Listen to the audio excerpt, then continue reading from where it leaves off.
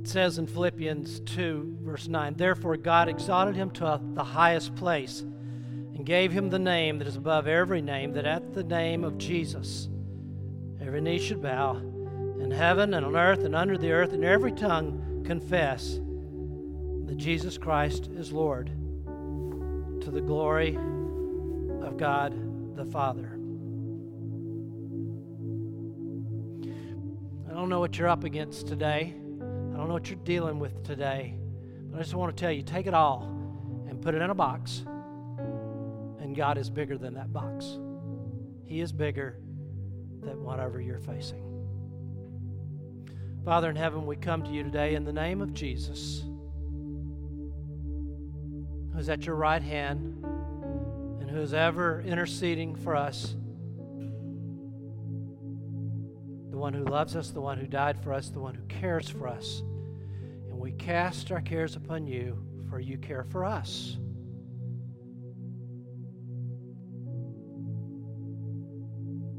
And we look and long for that day when we'll be in your very presence, world without end, forever and ever.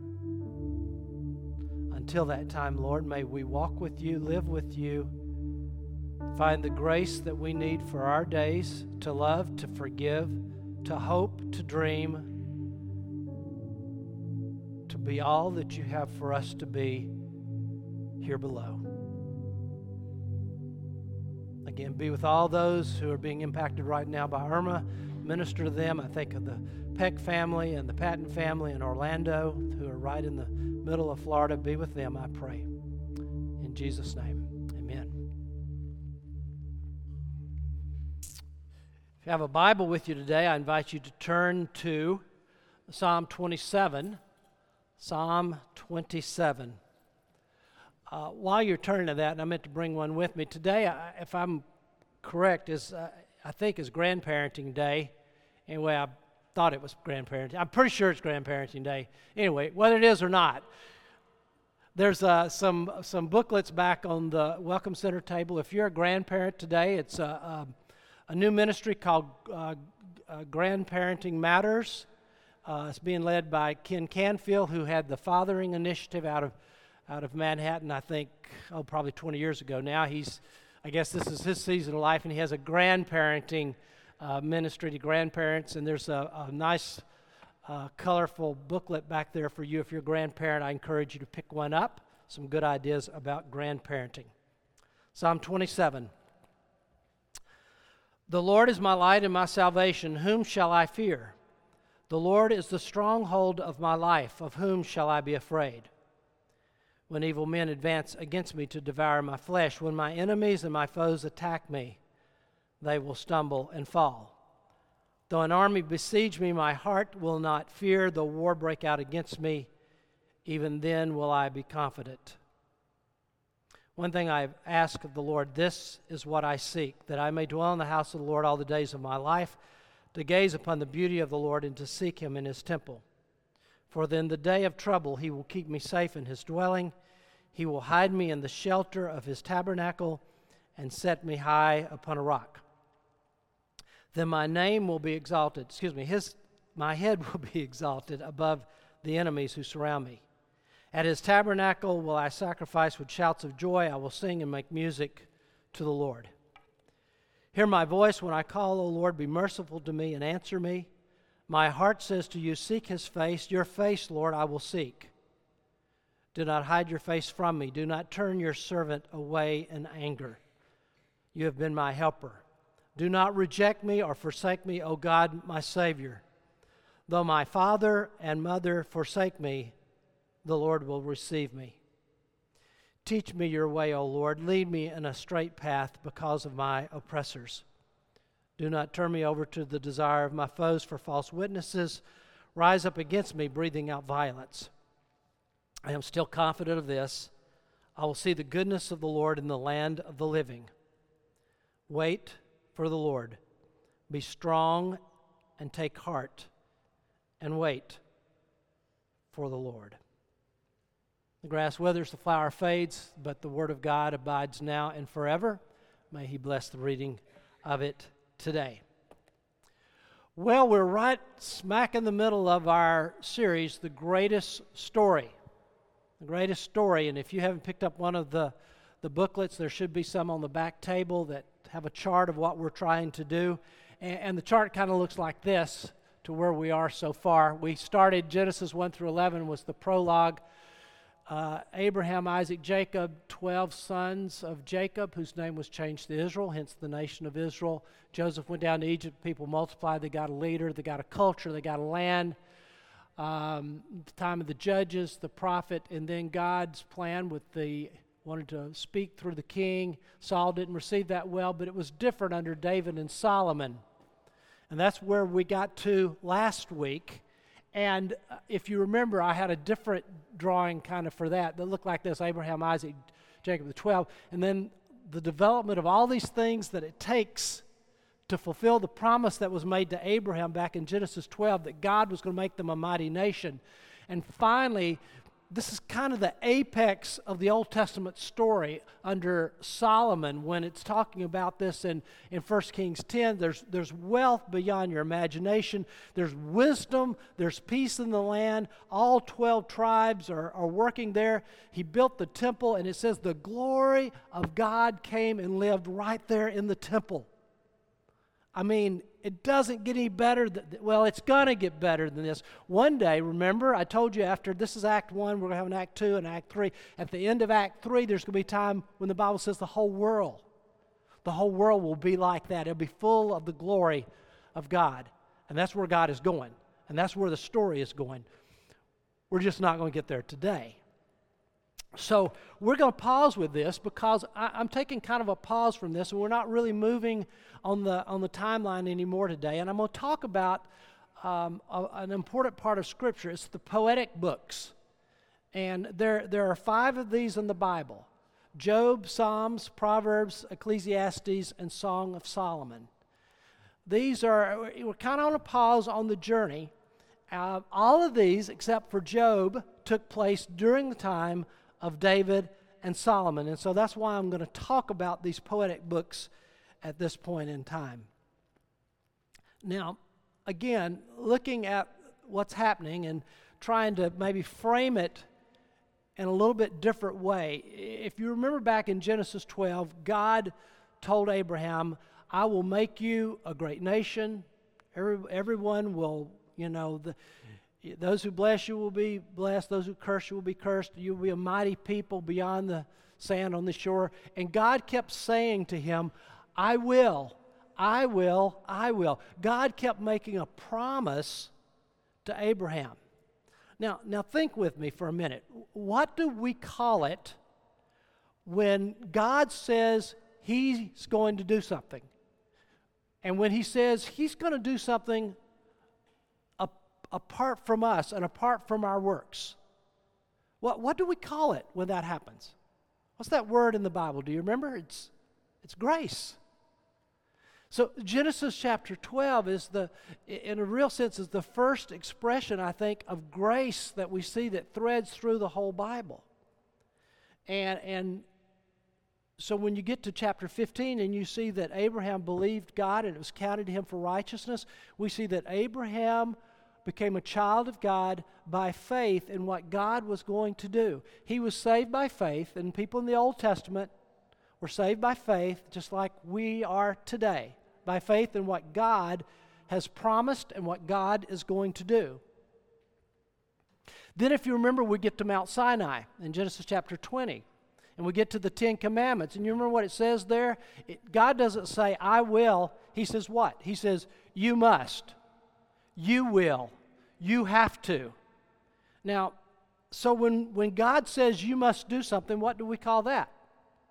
We call that the law. That's works. That's obedience. And so what we see in this great storyline is a God who works apart from man, but also ask us to be obedient and to plug into the plan, and He weaves together this grace and a law in a way that only He can. And there's progress to this because we're going to see it when we get to the New Testament. We get to John 1 and we read about Jesus. It says Jesus is full of grace and truth. Grace and truth. So, again, this is a high point in this story. So, today we're talking about these books of poetry. So, some of us may even say, who are very linear, literate thinkers in terms of what God is doing and very concrete, we think, why do we need poetry? I don't know about you. Literature and poetry was not my favorite part of school. I mean, because they kept wanting me to figure out stuff. You know, the teachers want you to figure out what this guy's trying to say in the poem, and I'm like, trying to get it, and that was not ever my forte. I think we need poetry, and we need a different type of literature than we've seen because of something that needs to happen, and we need to see in a new dimension. One thing I talk about a lot is keeping God in the equation. How do we keep God in the equation? Whatever it is you're going through in life, whatever you're dealing with, whether it's in your marriage or it's a health issue or whatever, how do we keep God in the storyline? How do we keep God in the equation? And I think, in a very real sense, what we have here in the poetic books is God's way of telling us and modeling for us how to keep Him in the very real fabric of life. What do His glorious truths look like when they intersect with very real people? How do people keep God in the equation? How do they live out their faith? Now, we're going to see progress. In the New Testament, there's a verse on this in Philippians 2. Therefore, my beloved friends, if you always obey not only in my presence, but now much more in my absence, continue to work out your salvation with fear and trembling, for it is God who works in you to will and to act in order to fulfill His good purpose. So you see, this is all woven together. The truth that we know about God, the things that are revealed to us about God, and our real lives are woven together for us to work it out. And when you get to the book of Job and Psalms and Proverbs and Ecclesiastes and Song of Solomon, all that is working it out.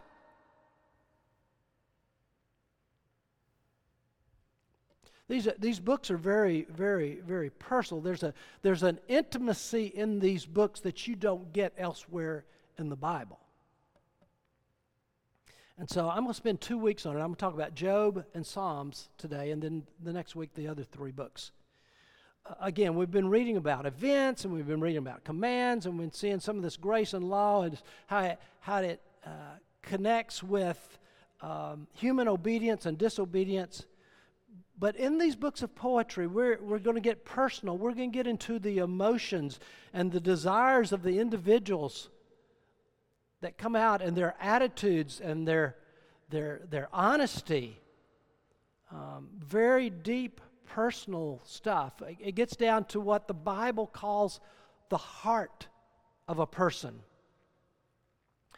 And so we're going to see a very first-person kind of experience, an I, me, my kind of experience through these themes. And hopefully, again, these words are given to us to teach us and for us to grow by. Let's begin with the book of Job. In the book of Job, the theme of Job is connecting human suffering and the sovereignty of God. And kind of the big questions that come out of the book of Job is, why do good people suffer? And maybe secondary or corollary to that, does human suffering disprove God's care and justice in this world? Now, the key verse in the book of Job is Job 1:21. Naked I came from my mother's womb, and naked I will depart. That's profound. The Lord gave, and the Lord has taken away. May the name of the Lord be praised. Great verse. Great verse. Now, if you don't know the story of Job, let me just give you the Reader's Digest condensed version. Job was a righteous man, a good man, a prosperous man. He's very wealthy, had a full family, a lot of kids, and was a healthy person and all this. And the Bible tells us that Satan came to God and said to him basically, the only reason that Job loves you is because you bribe him with blessings. You take away the blessings, Job will forget you.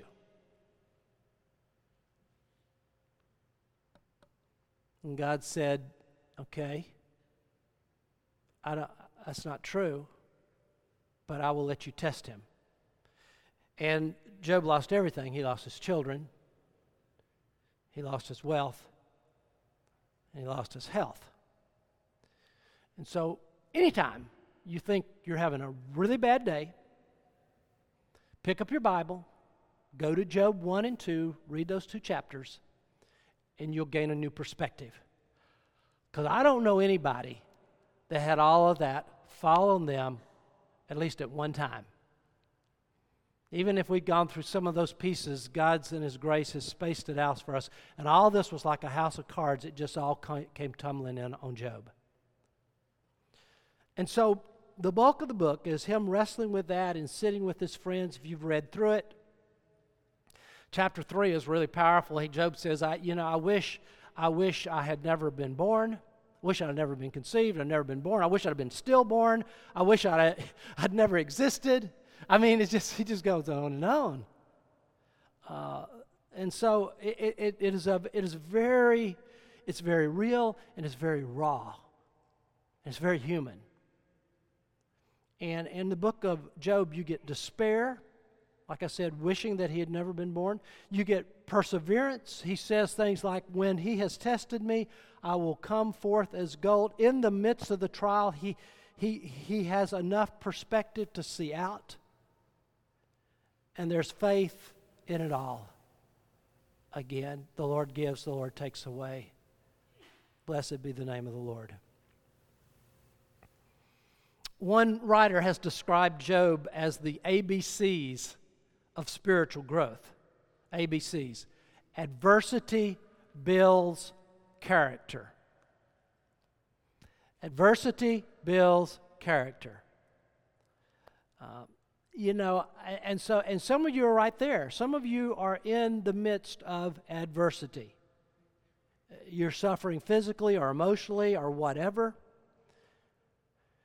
And it's a challenge for you right now to believe that God is still there and that God has not changed.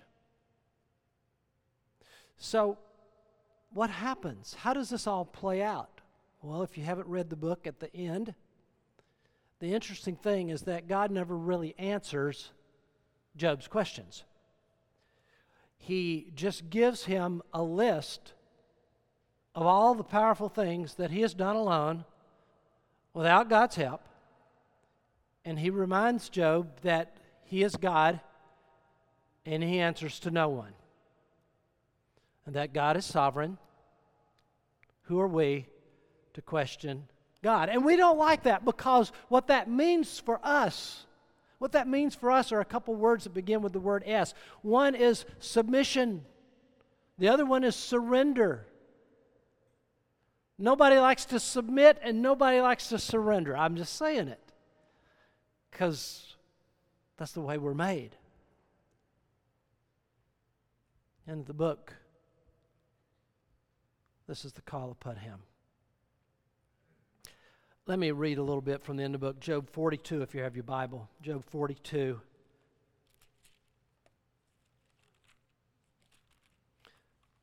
This is my favorite part of the book of Job. Job 42. Then Job replied to the Lord, I know that you can do all things. No plan of yours can be thwarted. You asked, who is this that obscures my counsel without knowledge? Surely I spoke of things I did not understand, things too wonderful for me to know. You said, listen now, and I will speak. I will question you, and you shall answer me. My ears had heard of you, but now my eyes have seen you. Therefore I despise myself and repent in dust and ashes. My favorite verse from Job is verse 5. My ears had heard of you, but now my eyes see you. There there is something about the deeper spiritual life that only comes through adversity. That's the only way it happens. Peter Kreeft said it this way, and I think he's spot on. The closeness to God, the similarity to God, the conformity to God, not just the feeling of being close to God, the real closeness to God, the godlikeness of soul, emerges from suffering with remarkable efficiency. So maybe it's like this. There's Job, and how does God deal with the heart of the matter, which is all the books of poetry, they deal with the heart. He deals with the heart of the matter through suffering, which brings him to grasp and embrace and surrender and submit to the sovereignty of God. Job, powerful book. Let's talk about the Psalms a little bit, and I want to do a survey this morning. And so we have a slide for the survey, I think, this morning. If you would go to that, what's your favorite psalm? You want to respond to that? I'm going to tell you later on. We're going to do a survey of 12th Avenue Baptist Church right now and see what your favorite psalm is. So you can go ahead and be doing that while I'm talking to you about there's 150 psalms preserved for us. It's the longest book in the Bible. It's probably the favorite book of the Bible for most of us. It was written over 1,000 years, if you believe that Moses wrote Psalm 90, which most people do. The majority of them, well, almost the majority, were written by, the majority of the Psalms were written by King David, and almost a majority of all the Psalms. He wrote 73 of them. They were written to be sung and accompanied by instruments, so we can accurately refer to them as hymns or songs. And if there's one word that we would use to describe the book of the Psalms, it would be worship. It's all about our personal relationship to God, of bringing us to a place of humble devotion, service, and praise to Him. So, again, remember, all these books of poetry is bringing God into the personal experience. We see this in Job, in his pain and suffering and wishing that he had never had existed. We're going to see this in the Psalms. In fact, I have a book on my shelf that's entitled Praise and Lament in the Psalms, because there's praise and there's lament. Walter Brueggemann described the pattern that we see over and over in the book of Psalms in three ways, as orientation, disorientation, and new orientation. Orientation, the psalm will start out, and we see this in Psalm 27 that I read today. All is well, life is good, God is in control, good is rewarded, evil is punished, everything is making sense. Then there's a time of disorientation, a crisis time, a downward spiral into a dark hole. It's a place of stress. Now, what causes this? Well, there's the whole grocery list: tragedy and illness and sin and change and death and relational difficulties, and our emotions are in an upheaval. And there's anger and there's self-pity and there's hopelessness and there's doubts and fears. And then, and we see this time and again in the Psalms, there's a reorientation where you come out of this time of disruption, and God either removes us from the pit, or He meets us there, and something happens on the inside of us and brings us to a new and better place. I love the Psalms. The Psalms are kind of like going to a devout Christian's house and sneaking in some morning when you see the lamp on at their place where they have their devotions, and you come in and you listen to their honest prayers to God. That's what the Psalms are. They're like listening in to the honest, heartfelt, personal encounter with God. Now, Psalm 27 fits this pattern I'm talking about. There's this orientation where he begins with talking about how great God is. And he says God is our light, and He's our salvation, and He's our stronghold. And there's a deep sense of certainty and calm and purpose. And he brags on God. And we usually frown at bragging. We don't like it when people brag, But bragging on God It's a good thing.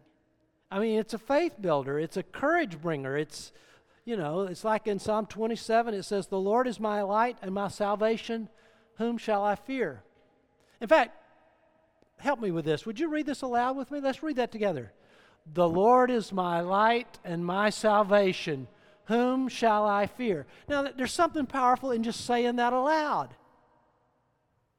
Just saying that aloud. Sometimes it's really healthy to read some of this aloud in our devotions because there's a power in speaking it aloud.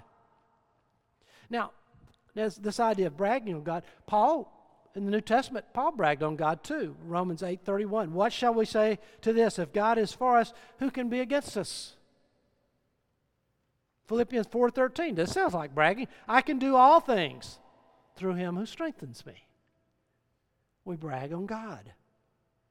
So we get to verse 4, which is, one writer describes it as the most single-minded statement of purpose in the Old Testament. "One thing I ask of the Lord, this is what I seek, that I may dwell in the house of the Lord all the days of my life, to gaze on the beauty of the Lord and to seek him in his temple." You see, David's talking about having a single purpose, a single heart. A person that's going to achieve anything is single-purposed. If you're going to run a marathon, you've got to give yourself to pounding the pavement regularly.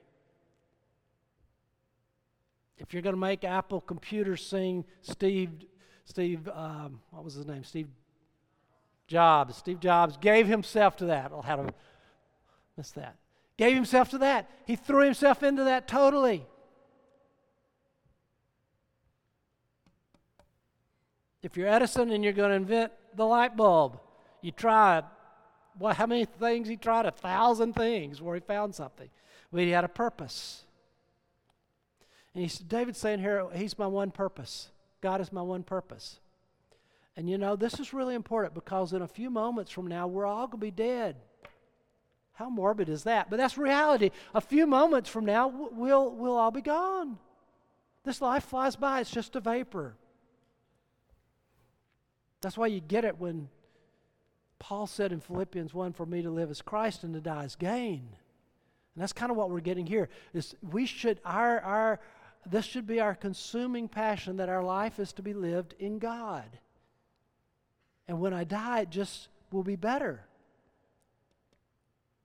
But something happens in this, and there's a disorientation, and I don't know what's going on because these are very personal things. But what do we hear David saying? He's saying, "Do not hide from me.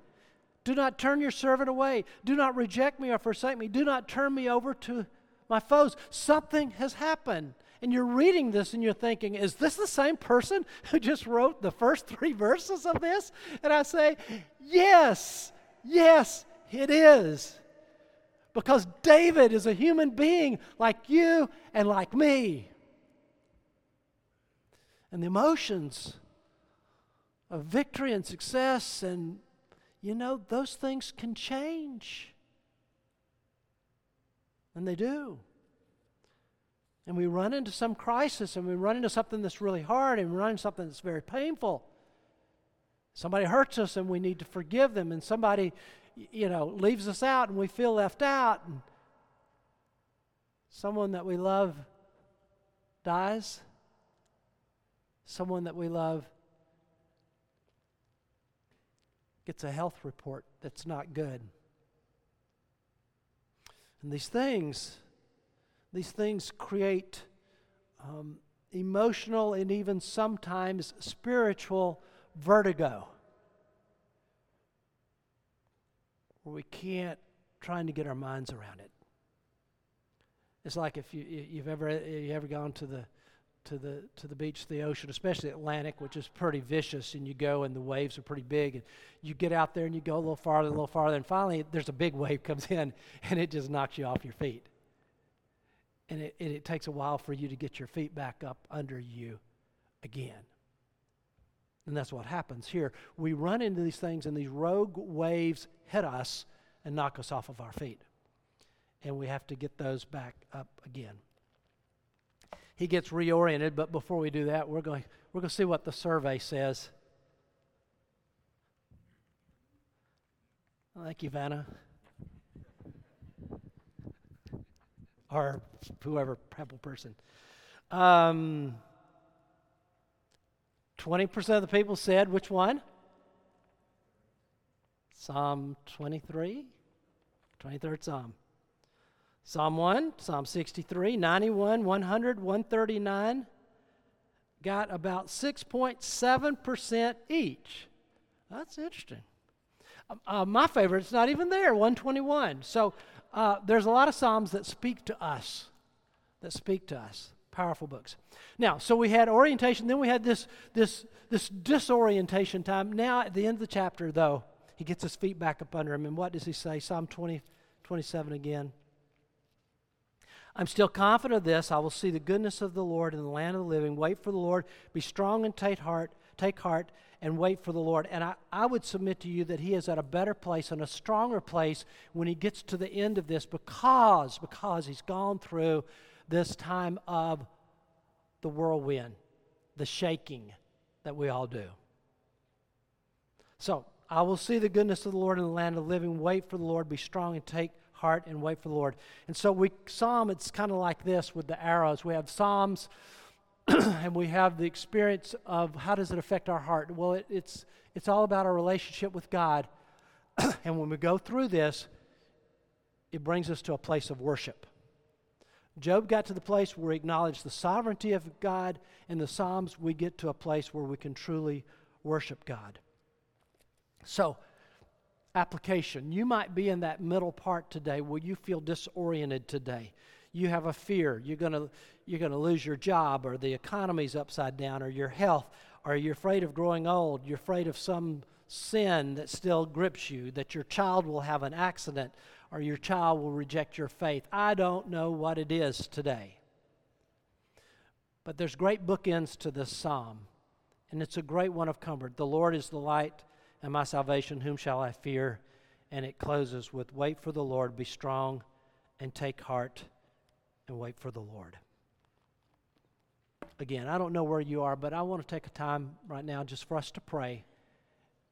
And I want you to say in your heart today, the Lord is my light and my salvation.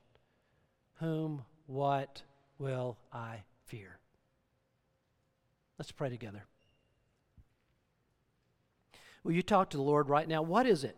Say it to the Lord right now in your heart. What is it right now that's creating your disorientation? What is it that's making your world feel like you're in the midst of a hurricane or a tornado? What's causing your emotional, spiritual vertigo?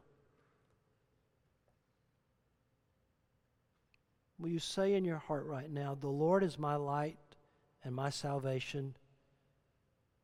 Whom shall I fear? Will you say in your heart right now, the Lord is the strength of my life. Of whom shall I be afraid?